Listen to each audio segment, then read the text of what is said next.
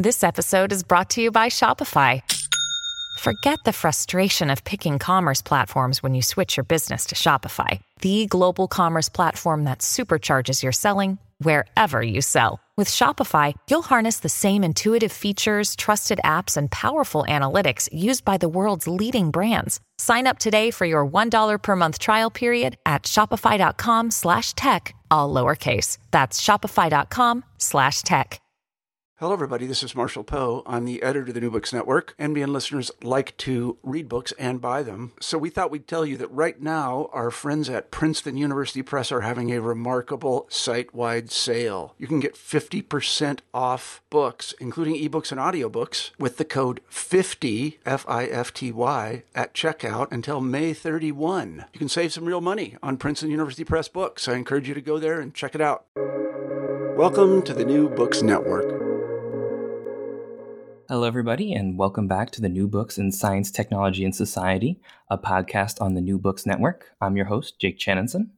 Today, we'll be talking with Woodrow Hartzog, professor of law at Boston University Law School, about his book, Privacy's Blueprint, The Battle to Control the Design of New Technologies. Welcome to the show. Thank you so much. It's a pleasure to be here. I was wondering if you could tell us a little bit about yourself and how you came to write this book. Sure. So I've been writing about privacy law for about a little over 10 years. And during this time, when I first started writing, the debate around privacy centered almost entirely around limiting the ways in which people and organizations can collect, share, and use personal information. And so the rules that were being proposed as privacy threats grew larger were proposed around having companies not collect quite as much information, or maybe not share information, or maybe not process information in particular kinds of ways. And I began to notice that the thing that was missing was any discussion around the design of these information technologies that were used to do all this data collection, processing, and sharing. And when I would bring this up at conferences and other talks, a standard pushback I got was there's no such thing as bad technologies. There's only bad uses of those technologies. You wouldn't have a rule around a knife. You would prohibit using a knife to hurt someone because we use knives for vegetables and to cut vegetables and for all other things. And so you can't create these uses of technologies because that's the pushback I got was that's a misguided way to think about it. But that intuitively never sat well with me because every single design decision for a technology is meant to make a certain reality more or less likely. The whole purpose of a technology is to affect our world in a particular kind of way, to make something easier, to make something harder. And so there's no such thing, it follows, that as a neutral technology, because every design choice was meant to effectuate a particular kind of outcome. And as a result, I think it's worth interrogating the design of these tools a little more, particularly in privacy law, because these design choices make us significantly more exposed. And to ignore them is to ignore huge parts of this larger story. And so that's what led me to want to write the book, is to think about this gap that we have in privacy law that focuses so much on what people and organizations do with their actions and almost completely ignores the role of design in facilitating privacy harms. Great. So I was wondering if you could tell us, you mentioned briefly that there are these problems that these platforms enhance, facilitate, whatever. What are those problems? So design creates harms in two different ways. One is it sends signals to us. That's what design does. It tells us how these information technologies operate or something about the context in which we're interacting with them, and it makes things easier or harder. And any economist will tell you if anything useful is made easier, people are going to do it more. And if anything is made harder, then people are going to do it less. And a perfect example of this would be something like Snapchat, where every single design choice about Snapchat, and I open the book with this, is meant to make you feel safe. and disclose more information, perhaps more sensitive information, under the implicit promise made through design that your photos will disappear after a time and will be ephemeral in a way that perhaps your photos on Facebook would not be. And of course, that endangers us when that ends up not being true, which is what the Federal Trade Commission found when it was investigating Snapchat for unfair and deceptive trade practices. And we see this all over the place once you look for it. The design of, for example, facial recognition technologies makes mass surveillance much easier. And when it's much easier, more people are going to do it.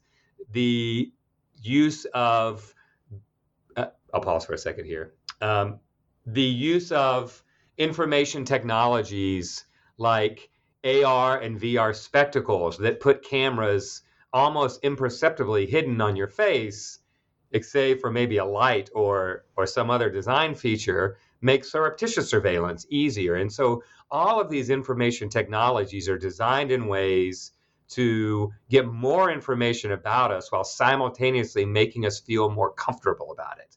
And as a result, we become more collectively endangered by the increase in information collected and the harmful ways in which that information can be put to use. Sure. One thing you note in the book is the fact that control is not a cure-all in this space. I was wondering if you could talk a little bit about that. Absolutely. So privacy law has really only 3 rules. And if you're a student in my privacy law class, apologies that it took me a whole semester to get to that, but essentially there are only 3 rules.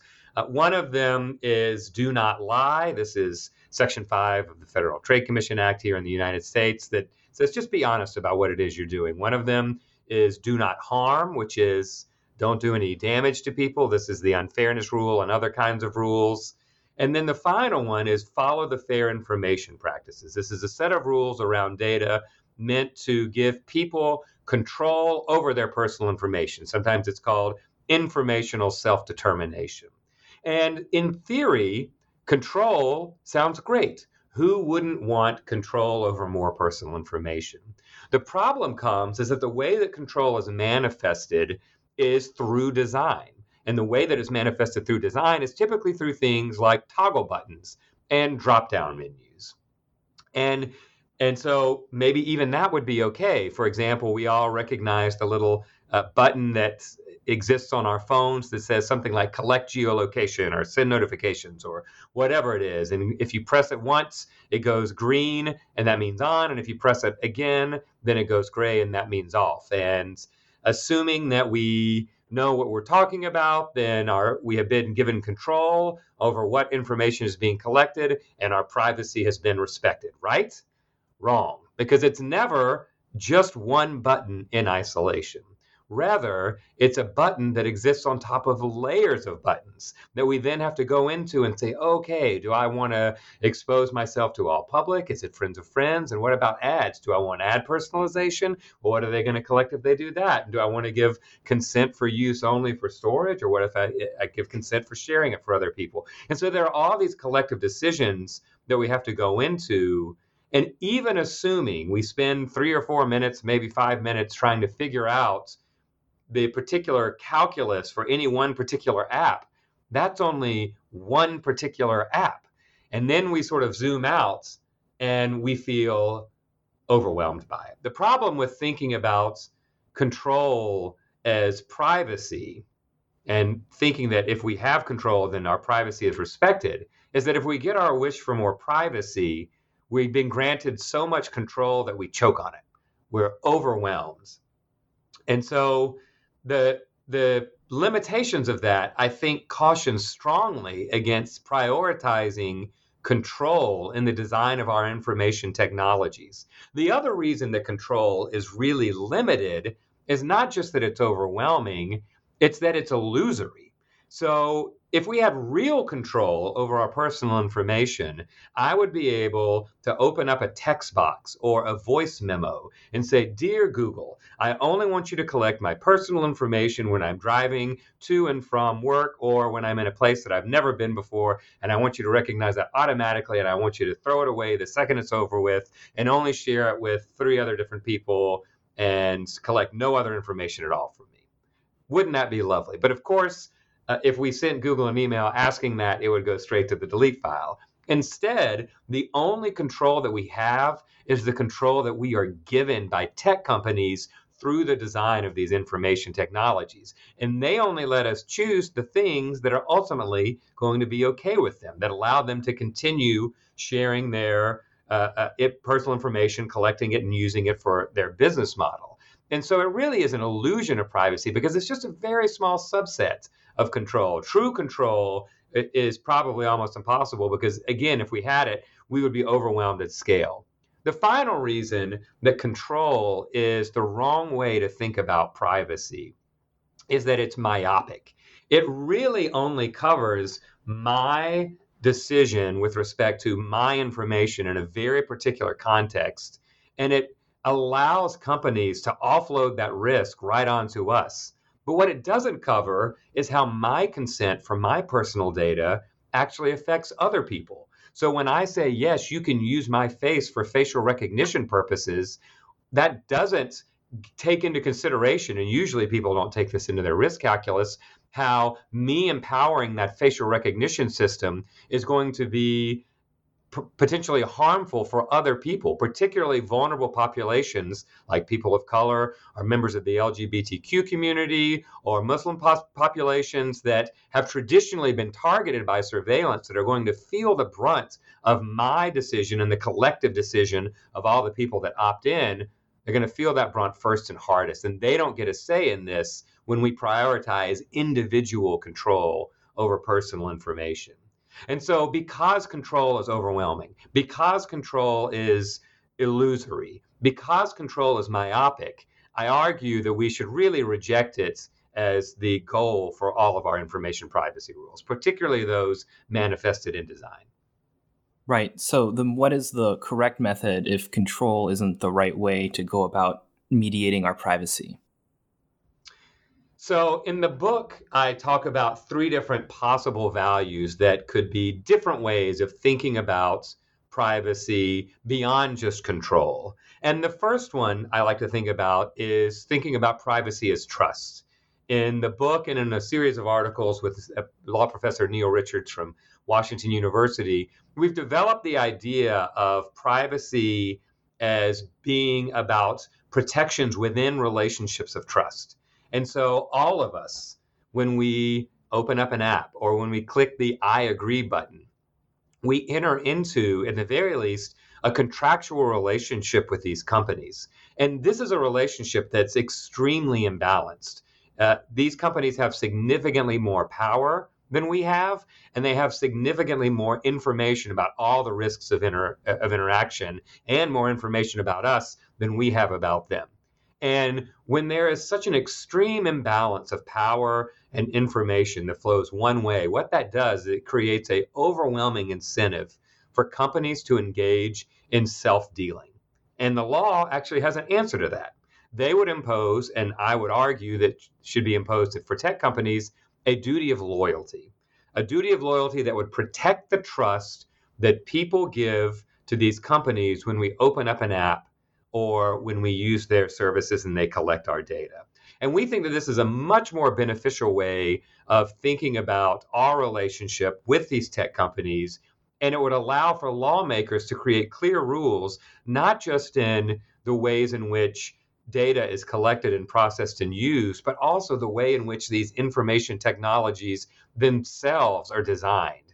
It would mitigate against what has been called dark patterns, these user interfaces where people manipulate where tech companies design their interfaces to manipulate people and trick them into clicking the I agree button or trick them into exposing more information than they otherwise would want to, or make it really hard to opt out of things that would otherwise be in their best interests. And so privacy as trust and loyalty is one way of thinking about it that would be much more beneficial, I argue, than privacy as control.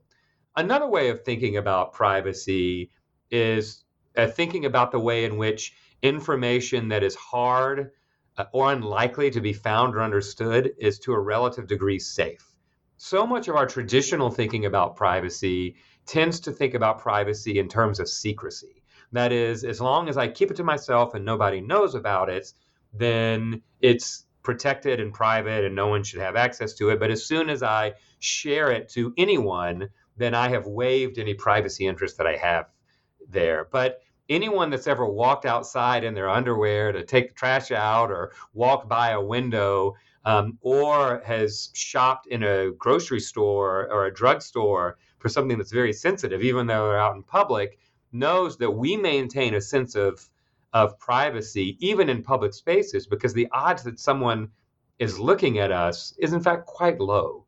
And so through a series of articles with a philosopher named Evan Selinger, and I talk about this in the book a little, we've developed this concept of privacy as obscurity, which really surrounds us all the time in our everyday lives. Because while you may expose yourself in your day-to-day outings, no one actually follows you around all day and maps together your entire route. That is obscure to most people.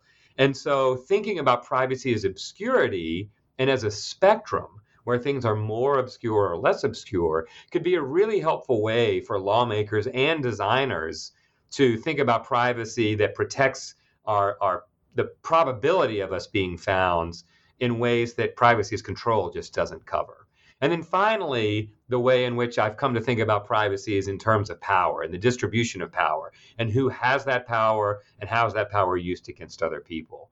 This is a way I think of thinking about privacy that gets right to the heart of the matter, which is these information technologies can be designed in ways to accumulate incredible amounts of power that often get used against individuals and groups of people in really unjust ways. And if we were to take that to heart and create rules designed to mitigate abuses of power in design themselves, then we might have a more effective approach to regulating privacy around the world. Right. So what sort of boundaries and tools would we employ to instigate this sort of change? So in the book, I talk about the various different kinds of approaches that lawmakers could implement as part of a holistic design agenda for privacy law. And of course, I start with the easiest ones, which would be the soft approach. This would be working with companies to create some sort of binding standards for the design of information technologies. We've seen this a little bit already in the data security space, where we have industry standards like the payment card industry data security standards and other sorts of regulations that are basically agreed upon broadly within industry that say you need to design your information technologies in specific ways to keep people unauthorized third parties from accessing your information. And that's relatively non-controversial and could be really helpful. The moderate approach to a design agenda would be invigorating the existing rules that we have to be more sensitive to design protections.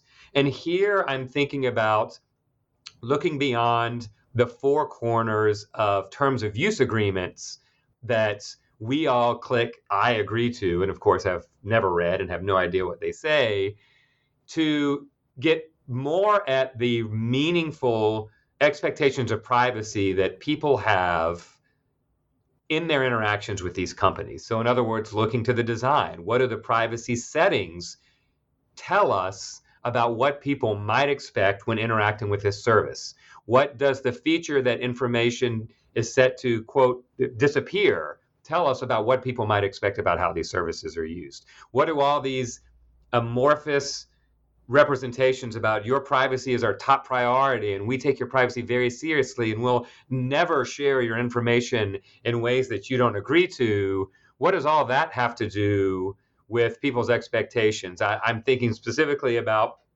the design of, for example, Facebook's system that allowed for the massive exfiltration of Facebook user data that eventually made its way to Cambridge Analytica and this was the subject of a Federal Trade Commission complaint that targeted the fact that Facebook designed its systems to allow this massive exfiltration while simultaneously giving the impression to users that your information would never be shared with third parties unless you consented to it.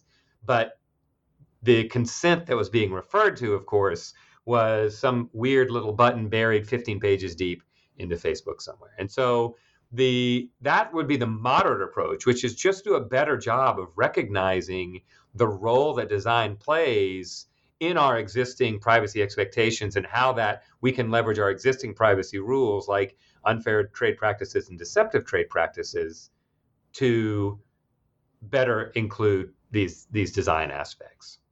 And then the third and robust way that lawmakers could respond to the design of information technologies that threatens people's privacy is to pass new rules that regulate design directly. And here I'm thinking about rules to prohibit dark patterns in information technologies that frustrate people's ability to interact with services or expose them in significant ways.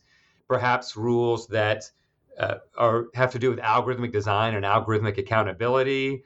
Perhaps rules that would help mitigate the design of ad ecosystems that result in the widespread commercial surveillance of everyone that picks up a smartphone these days.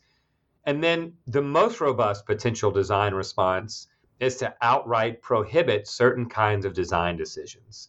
And since the book has been written, I've come to believe that certain technologies, specifically facial recognition, are so inherently dangerous and the trade-offs are so significant and the harms are so severe that we should be outright prohibiting many kinds of designs being implemented in digital tools outright through bans. And an example that I give is facial recognition technologies. And so that's, of course, only for the most dangerous kinds of design choices and tools, but I think it should be part of lawmakers' regulatory toolbox.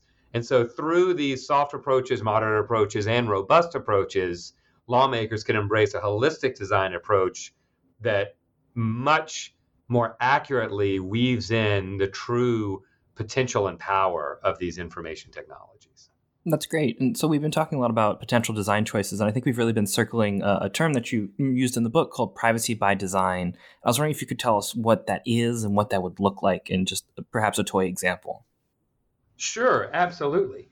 So privacy by design means something different depending on who you talk to. In law and policy, privacy by design has become a really popular buzzword.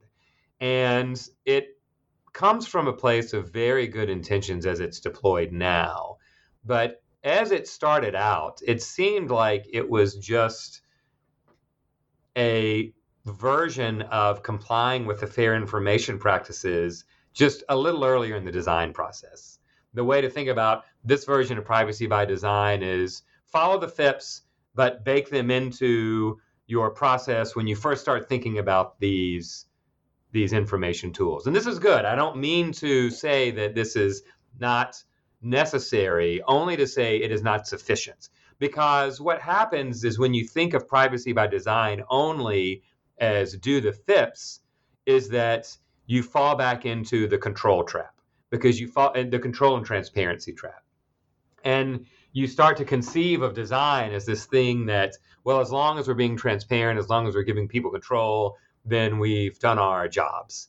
And I think that's a problem. I think it's the fair information practices are not going to solve all of our privacy concerns. And I really resist the tendency of lawmakers whenever they see a privacy problem to try and just chuck some more fair information practices at it or try to weave the fair information practices into design, which I think is sometimes what privacy by design is deployed to use. I actually think of privacy by design more on a broader scale and in a more robust way. And what I mean by that is thinking about all the different affordances that technologies give and thinking about whether the law needs to intervene with these affordances that become extremely dangerous or that facilitate particularly dangerous conduct. And so I would say thinking about privacy by design would also include versions of privacy that incorporated privacy as trust or privacy as obscurity, and trust ensuring design or obscurity ensuring design. And what this means a lot of times is going to be not just designing tools to be transparent or to give people control, but designing tools in such a way that certain kinds of information are never collected at all. And certain kinds of algorithms are never designed in particular ways to lead to harm or completely left off the table.